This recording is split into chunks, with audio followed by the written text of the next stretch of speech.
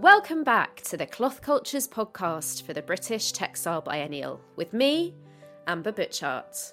Throughout this series, I'm exploring the Lancashire Textile Gallery, a new online resource that brings together objects and artefacts held by museums, archives and manufacturers from across the county.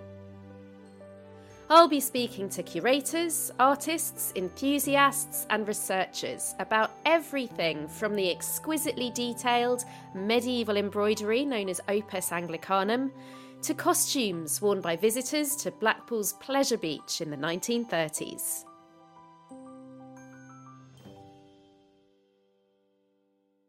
For this episode, we're heading to Blackburn, where the museum has a collection of textile swatches and designs by a now closed local company called Birtwistle and Oddie. I spoke to Caroline Wilkinson from Blackburn Museum and Art Gallery to find out more. I'm Caroline, I'm History Curator at Blackburn Museum and Art Gallery, and my role here is to look after and interpret the very diverse history collections here at Blackburn Museum and Art Gallery. I absolutely love Blackburn Museum. It is such a beautiful building as well. It is always such a joy to visit. Can you tell me a bit about the history of the space itself? So yes, Blackburn Museum and Art Gallery opened on the 11th of June in 1874 and was one of the first purpose-built free museums to open outside of London. The museum building itself was designed by Woodsell and Colcutt architects who were commissioned by the Free Library Committee following a competition held to design the new building. So when it first opened, it was known as the Blackburn Free Library and Museum, as the town's library was located on the ground floor, with the Museum and Art Gallery on the first floor. The building was extended further in 1894, expanding the library and creating an additional gallery space, which opened with a huge exhibition of artwork, both borrowed and owned by the museum. In 1975, the library moved to its current site on Town Hall Street, and the museum now occupies the entire building. Like many local museums established in the 19th century, Blackburn has a very varied collection of art and art objects, including British 19th and 20th century fine art. We have a collection of books and coins known as the Ari Hart collection. We have a large collection of Japanese prints, as well as Greek and Russian icons. We have Egyptology, and we have, of course, our local history collections and industrial history collection, including the Lewis Textile collection, which was formerly housed at the Lewis Textile Museum. And we're coming up to our 150th birthday now in 2024. And so our collections continue to expand and evolve to reflect narratives and stories that are important to people and communities living in the borough now. Now, can you tell me about the Birtwistle and Oddie pieces that you have in your collection? What do we know about this company? What do we know about how they entered the collection? Well, we don't know a great deal about the company, and what we do know is mostly from a tour that was given of the mill in 1969. What we do know is that Birtwistle and Oddie were producers of jacquard woven fabrics, and they operated from Prospect Mill in Blackburn during the 20th century. They produced textiles in rayon and cotton, and particularly furnishing fabrics and brocades. The company was established in 1907 by Richard Birtwistle and A.M. Oddie.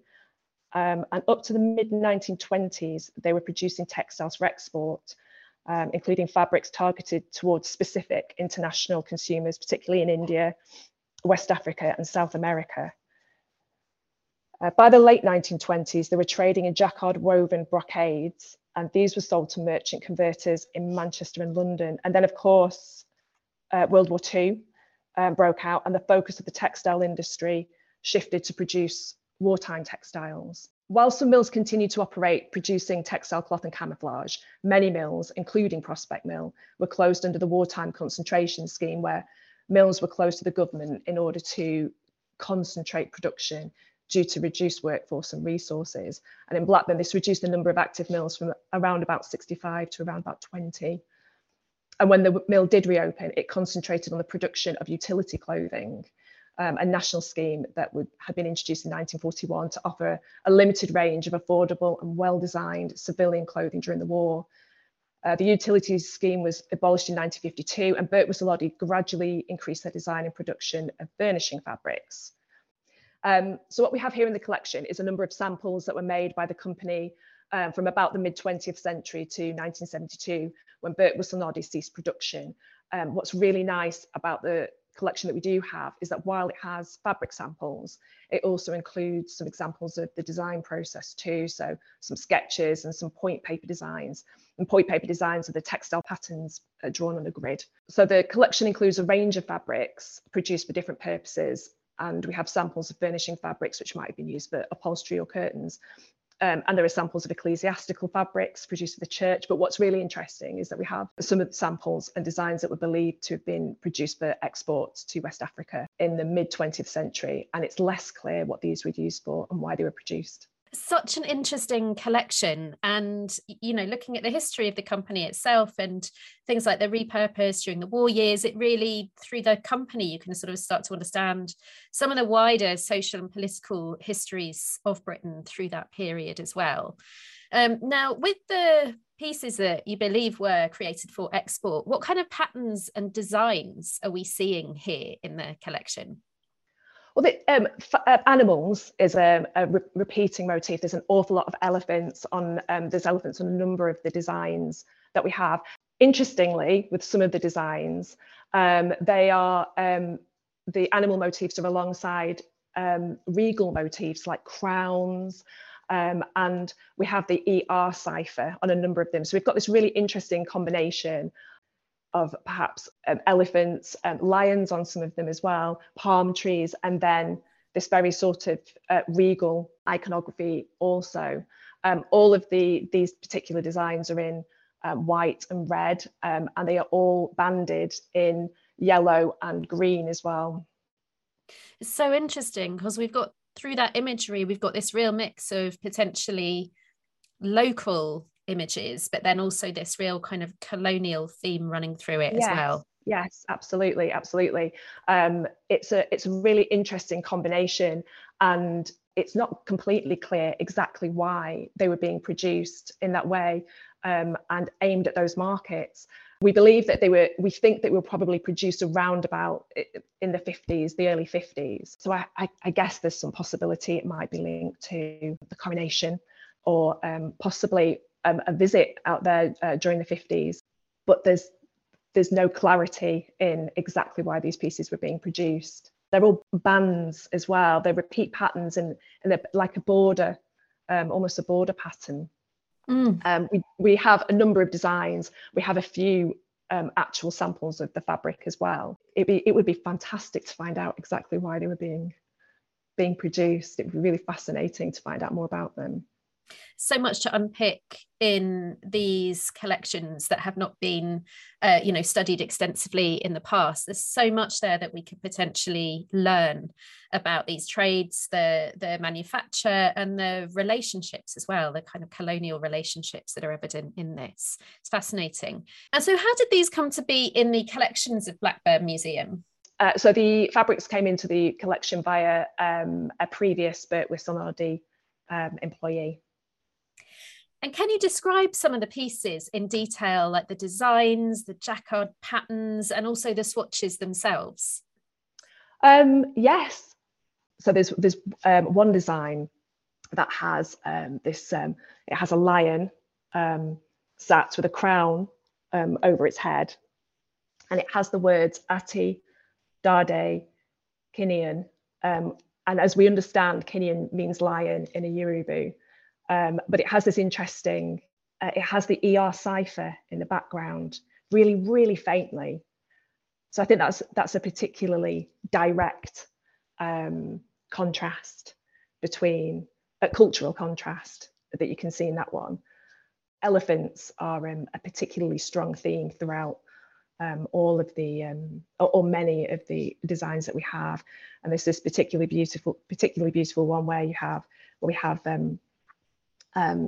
adult elephants and a baby elephant, and it's a repeating pattern walking alongside, and the baby elephant is holding the tail of one of the adult elephants, and that's bordered, that's in black, in red and white, and it's bordered with a green and yellow either side. And how are these pieces displayed in the collection? Are they loose swatches or are they in a sample book?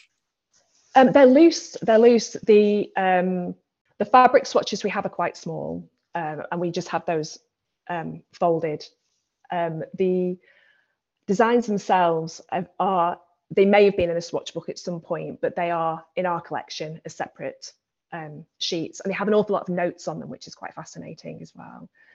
So one of the reasons we thought that perhaps they were possible, other than the ER cipher, that they were possibly 1950s, is one of them says, please reproduce the effect used in a design from 1951, which I think is quite nice. You get a little bit more information about how the processes worked, how they communicated to each other about how to produce the fabrics. That's so interesting. So these notes, these like handwritten notes that we see on them, is it all about the manufacture, the actual production of the textiles? Is that the notes that we're seeing? They're sort of instructive. Yeah, it does. It sort of makes reference to other designs and repeating what they did in other designs.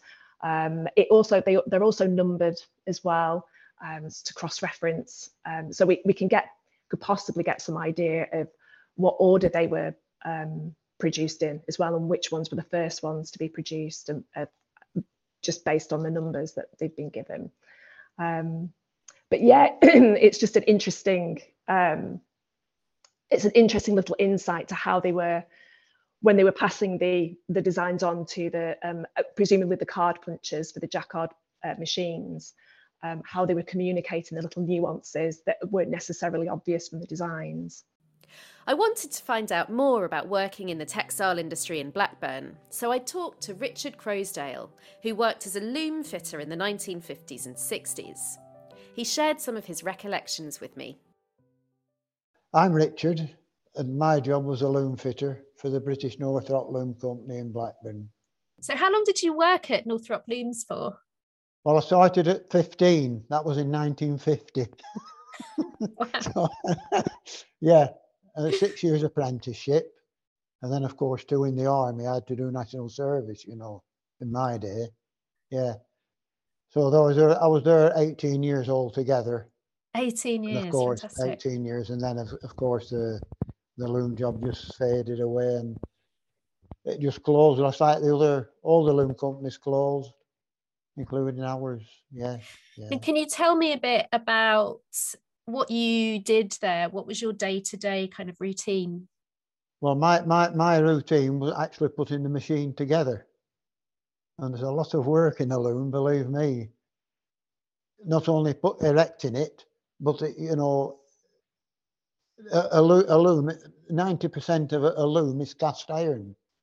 Now, as you know, if you have 2 pieces of cast iron and you have a space and you try to bolt it together, unless those surfaces meet up perfectly, then it will crack. Cast iron is very strong, but very brittle. So that's where the fitting came in, of filing to make one surface meet up with the other. So every part of the machine had all the surfaces to meet up. That's where the fitting came in. And of course, the settings for the machine as well. You had to understand all the settings for the machine. And we made only one loom. I mean, we made 40 different models of looms to weave anything. Not just cotton, wool, silk, jute, wire, you name it, we'd make looms to weave anything. Wow, wire weaving, that's wire as well, yes. I wire loom to weave anything, yeah. Wow. And can you explain a bit about what Jacquard weaving is? Well, a Jacquard is a mechanical computer, to give it correct. It was invented in 1801. It's not a new invention by any means. It was invented by a Frenchman called Jacquard. Now, what that is, it's above the loom. You've got the loom, and the Jacquard is a big thing, really. They're a large machine, but it's all like done with punch cards that bring all the threads when the machine's working. Brings all the threads up to make the patterns. You could weave a picture with them in colour. And from a distance, it would look like an oil painting. It was so good, fantastic to see. And that's how a Jacquard worked. Amazing. What were your favourite looms to work on? My favourite, yes, was the T model or S model. And that's what I think Birtworth and Aussie had in their factory. There would either be one of the two. They'd either the T model or the S model for jacquard weaving. And can you tell me a bit about those two, the T model, the S model? What could they do? What were they like? A modern loom, an orthodox loom wasn't like the old power loom. An orthodox loom had a battery on, what they call a battery. Where on the old Lancashire loom, they had what they call a cop, a bobbin, in other words. Now, the weaver, as a rule, would run four looms. Now, her job was to look after the shuttle.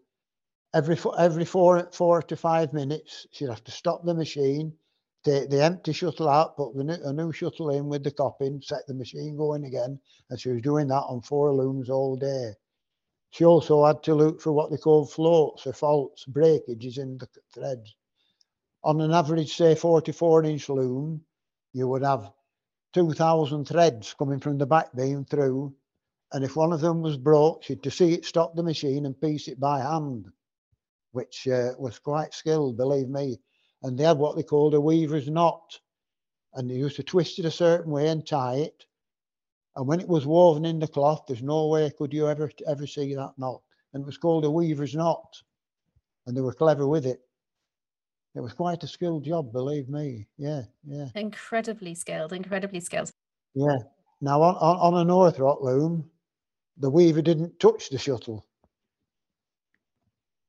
They had what they call a battery on with bobbins. Now, as the shuttle left, say, you've got the slayer, from leaving the left-hand box, coming across the race board to the right-hand box, it would leave there empty. It would go into the other box. It would knock the old bobbin out, put the new bobbin in, cut the thread, and the machine never stopped. So the weaver never touched the shuttle. They had also another lady, what they call the battery filler lady, just walking down, say, a row of 30 looms one way and 30 looms the other, 60 looms in all, and that was her job, just keeping the batteries charged up with bobbins. That was her job. They also had what they call a wart stop on the loom as well at the back. So each thread came through a wire, what they called a drop wire. And when it was set up, the thread was above the bars, serrated bars. If the thread broke, the wire dropped, got caught in the serrated bar, and the machine stopped. The weaver knew there was a thread broke. So that was easy. Oh, by the way, on the old power looms, they got fined for bad work. If she missed that and it went for cloth inspection, she got fined 3 halfpence, penny halfpenny in proper money, in the old money. Yeah, got fined for bad work. Yeah. So they keep their eye on what they were doing. But like I say, on the Northrop loom, she knew right away. The loom stopped. It was a thread broke, so that was easy. The battery, as I said, the shuttle, she didn't touch it. So the difference there, I'm going to tell you something now. The difference there between the decking 4 loom weaver, she could manage 4 looms. On an orthodox loom, on plain cloth, they could manage up to 60. 30 one way and 30 the other, one weaver. That did away with a lot of weavers, like, yeah, on the old power looms, yeah. And what was the social side like of working at Northrop? The most wonderful job I ever had in my life. If I could go back tomorrow, I would go back and enjoy every minute again. My apprenticeship years there was the 6 happiest years of my life. Oh. Now then, that's how much I love my job. It was a wonderful firm to work for. Although it was a large firm, it was still a good company to work for. And I was really happy there. Oh, that's fantastic. That's lovely. So was it quite a sort of close-knit community with the people that you were working with? Oh, yes. It was like a family. That's why I liked it so much. It was just like working for a family. As big as the company was, it was just like working for a family. I used to get out of bed of a morning knowing I was going to be happy all day. It was a wonderful feeling, really, looking back. It was a wonderful, yeah, it was, believe me, it was a wonderful a wonderful life. We'll go back to War Street, and that was the original name of the mill. And it was a small, when it started, it was a small weaving shed. So it got the name Cottage by the Sea. That was its nickname. A lot of mills in Blackburn, they were all better known with the nickname than they were with the proper name. Oh, some of the funniest names, I'll tell you some in a minute.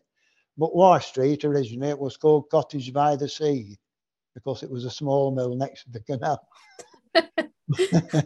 Now, the mill chimney, the chimney to the mill, the mill chimney was in the middle of the street. And what are some of the other names of the mills that we used? In the watch house, all mills are what they call a watch house. In other words, an office where you walk through into the mill or across the mill yard. That's where the manager will be there of a morning if you was late. So I was saying, in the office, as you went into the mill yard at the mill, there was a clock in the window, and it got the name Clock Face, the nickname Clock Face. Excellent. Clock Face, Cottage by the Sea. These are brilliant names. Now, other nicknames to other mills I can tell you about in Blackburn.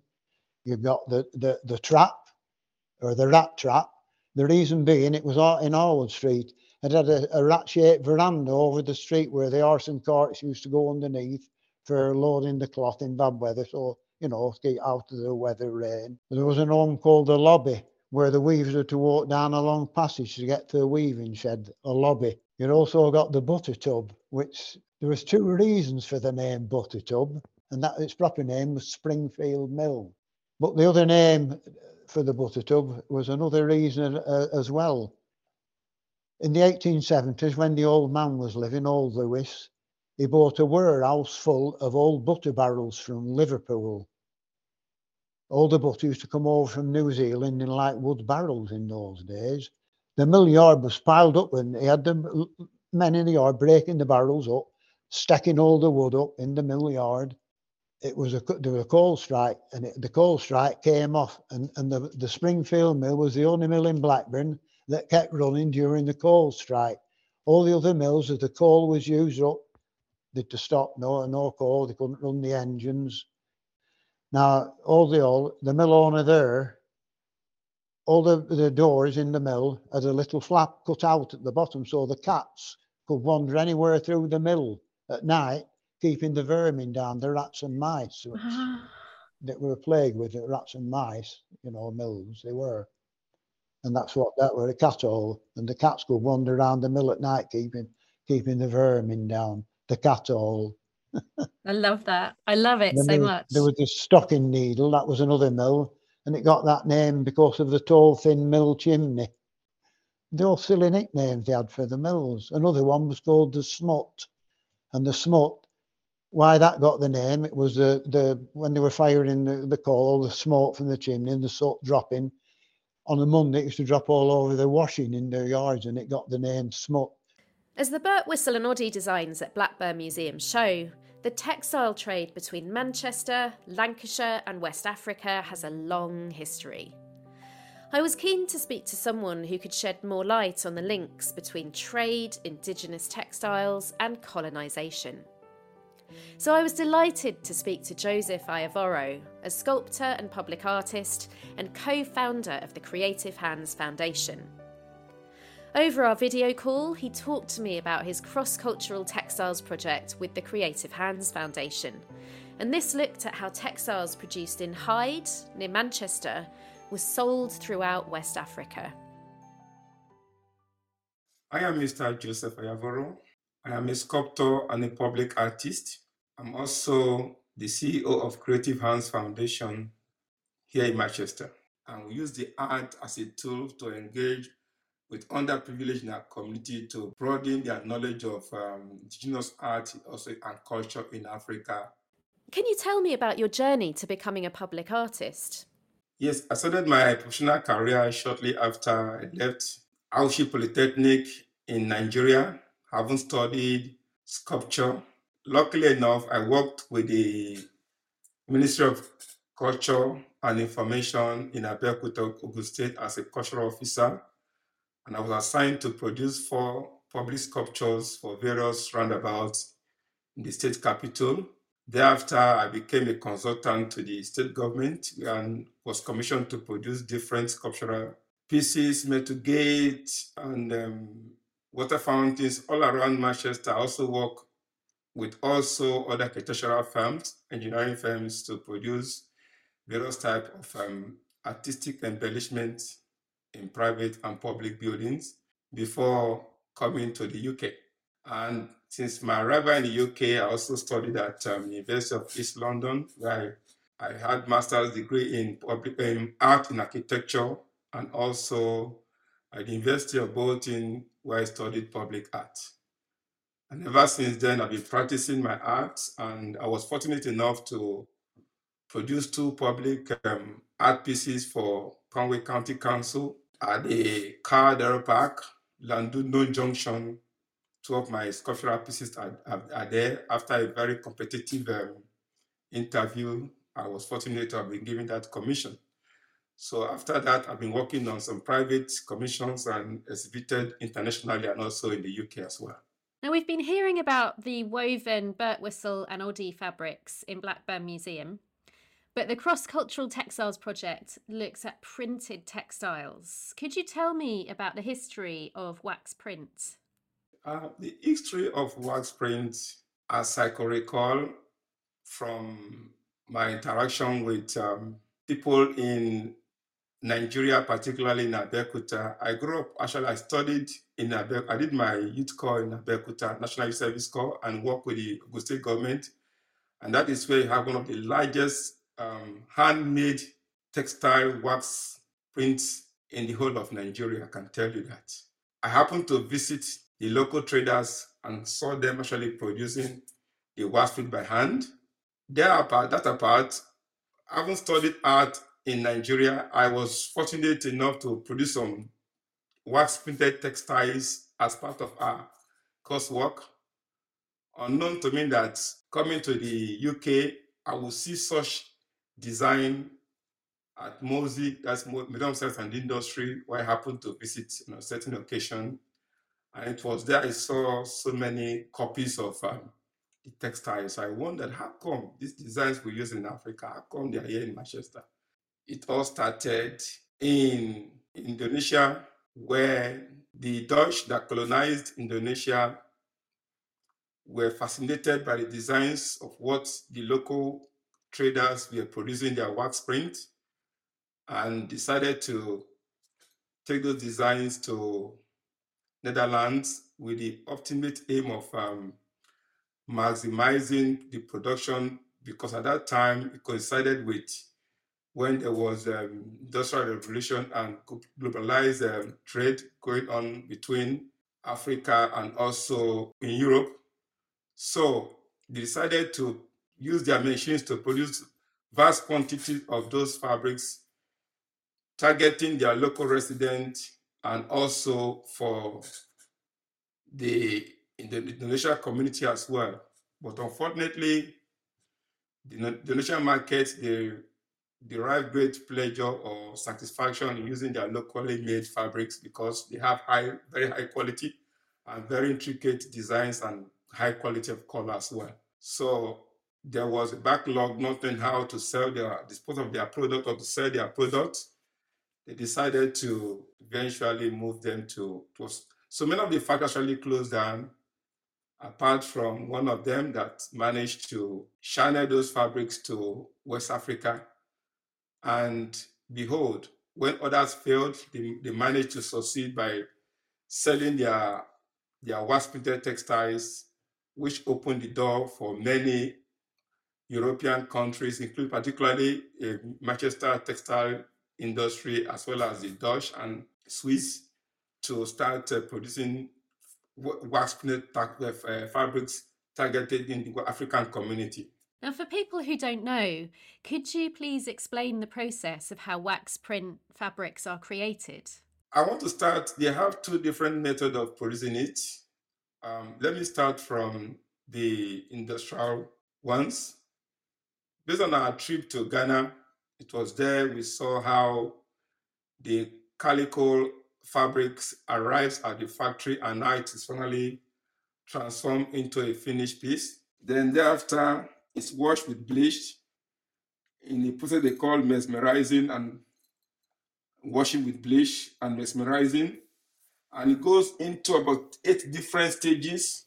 The designs up to date, they are produced at ABC Wax in Hyde, where you have the designers, after consultation with the traders in Ghana, they come with their various patterns and designs what they want to do. And based on that information, the designs are produced and color schemes were also designed and sent to Akosombo in Ghana.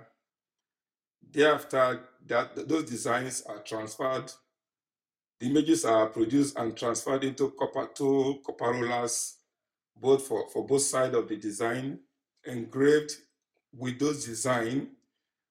Because of the effect of the chemical and exposure to light, those chemicals kind of engraved into the copper rollers, and that is where the molten wax or the hot wax have access to introduce the wax into the fabric to prevent other areas from the fabric from having contact to the wax. So to make sure the wax actually penetrates deep down into the fabric, because the fabric is very thick as well, because that is what the African market actually preferred. So thereafter, it is dyed with indigo dye. The indigo dye have been immersed into the fabric, of the same pattern and motif. Then thereafter, it is washed in hot bath and the wax dissolves. So what happens later on is to try and what is taken to the called cracking or bubbling machine. It's a kind of machine that has a special effect on the fabric.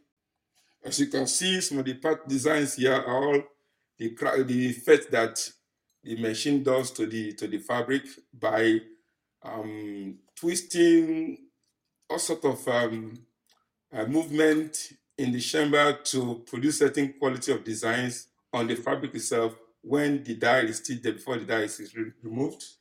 So that's exactly what brought about these very designs you can see. Then thereafter it is washed and the wax is removed. When the wax is removed, another thing they have to do is to introduce certain patterns with it with, like I said, the cracking method, they use wax as well.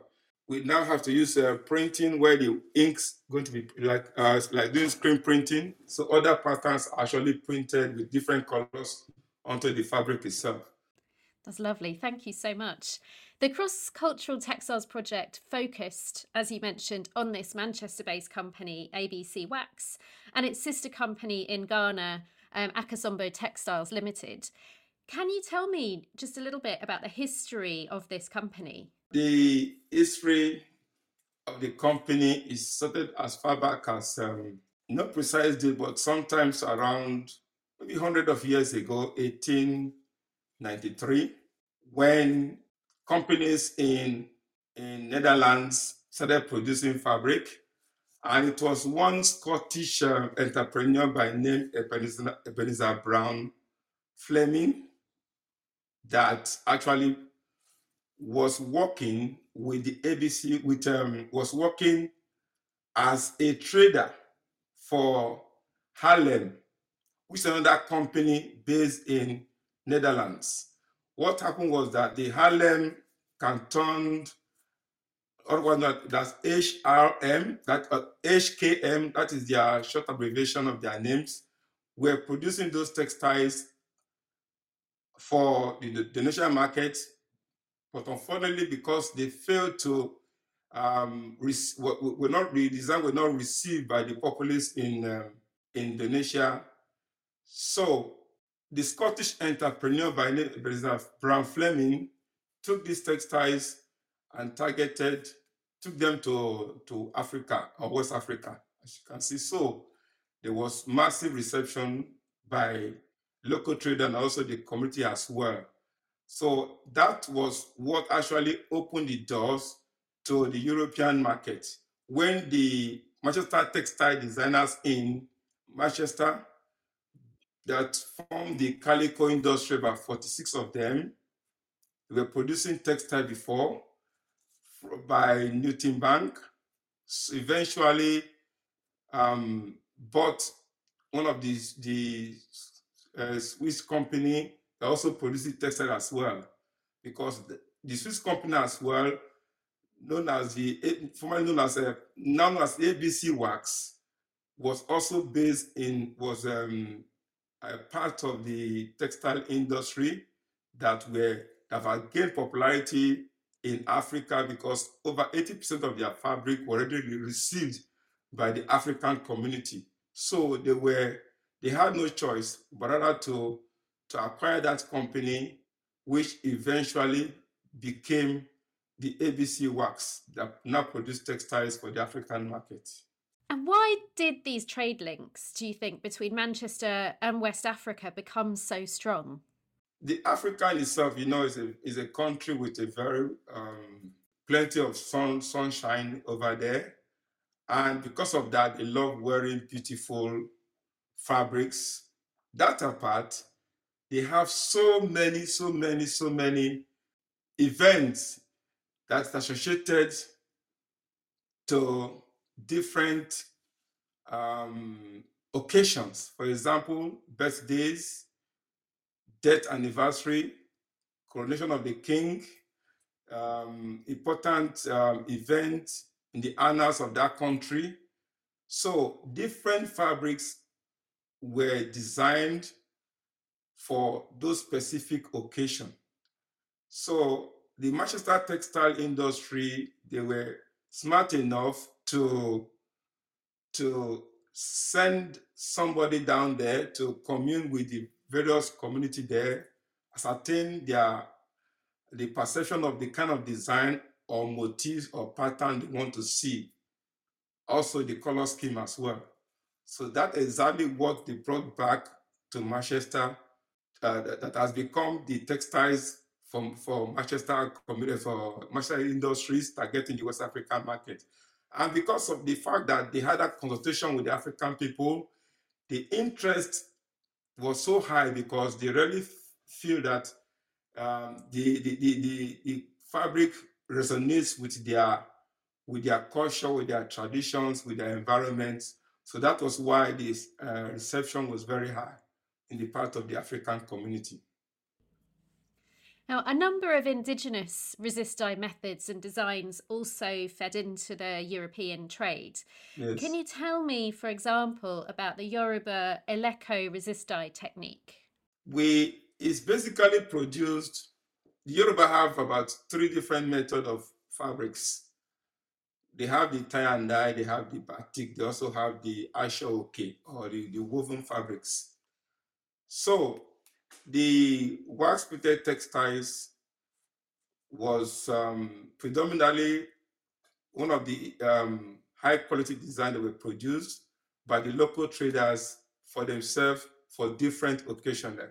And the process of making it includes one using cornstarch or resin, as well as starch, which when it is dissolved in either cold or warm water, it to form a paste.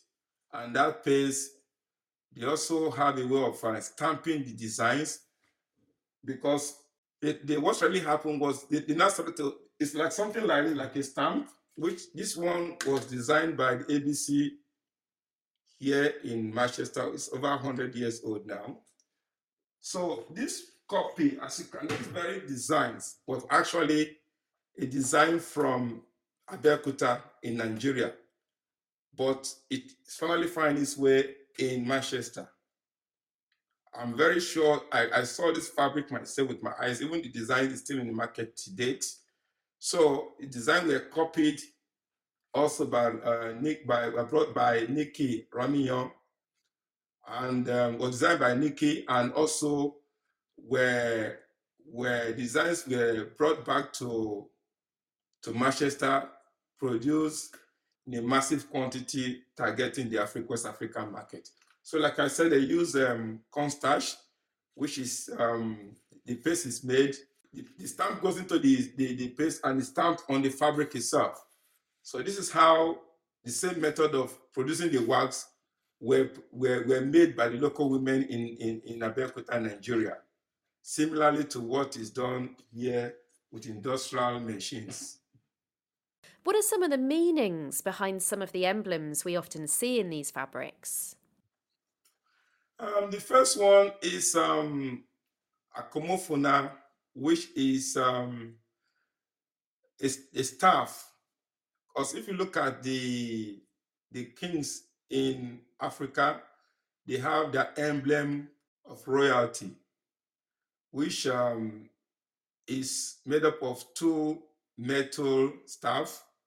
One is called Ada, the other one is called Eben.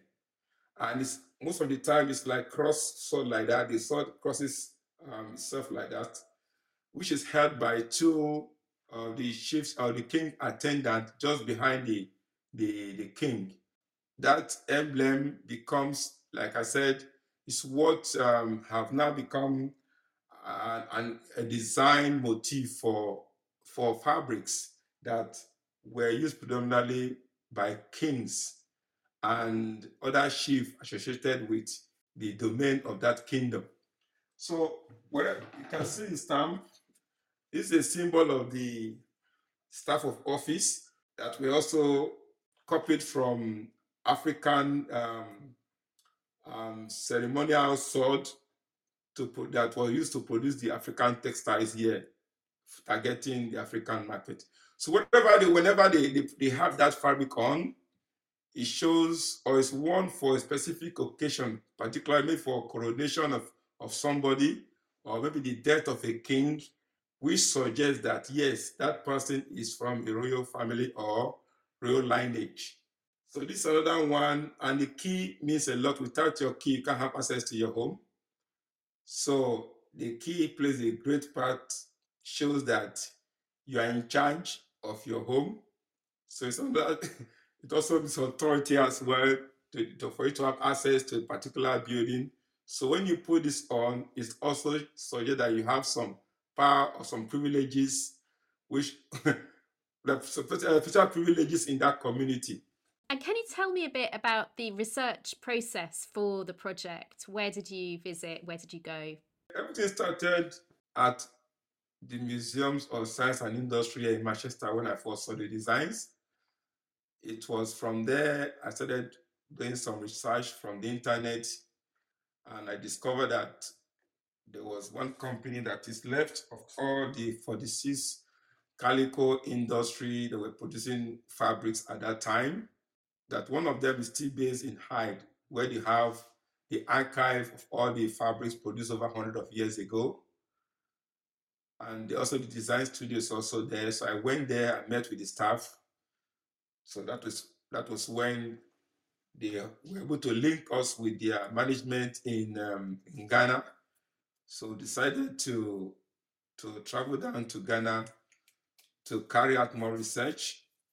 We first went to the factory itself and saw how the fabric is transformed from bare calico to finished products. Thereafter, we went to the market to sample the impression of various designers, the various interpretations given to various fabrics. There are so many, and the choice of color and how they are used. So we got that information. We also had to interview other people apart from those in Ghana, because every culture, every country in Africa have different ways of interpreting these motifs, and it's suited for any specific occasion that they deem necessary to wear it. It's also used for church ceremony, church anniversary, for school uniform. In fact, it cut across all sectors of the community, and the wax print has become the grandeur of African design and motif. And knowing that the old design came from Indonesia through Europe back to Africa, in fact, it makes people really want to have it. And I really want to say that our mothers, that's one of the things they pass on to their daughters, because the fabric have a very high quality, and it's not the kind of fabric you wash every time. In fact, it's washed by the morning dew. It's brought out very early hours of the morning, and after about 2 hours, it's brought back home, folded and kept away, and it can stay in that condition for up to 40, 50 years. You can find the Birtwistle and Oddie designs and swatches at Blackburn Museum and Art Gallery. They also feature in the Lancashire Textile Gallery, a collaboration between Gawthorpe Textiles Collection, the University of Central Lancashire and the British Textile Biennial, with contributions from museums and archives across the county. Head to lancashiretextilegallery.com to find out more about its changing programme of collections, exhibitions and artist commissions. The British Textile Biennial 2023 runs from the 29th of September to the 29th of October, exploring the environmental impact and regenerative potential of textiles and fashion. You can find out more on Twitter @Textile Biennial and Facebook and Instagram @British Textile Biennial. See you next time.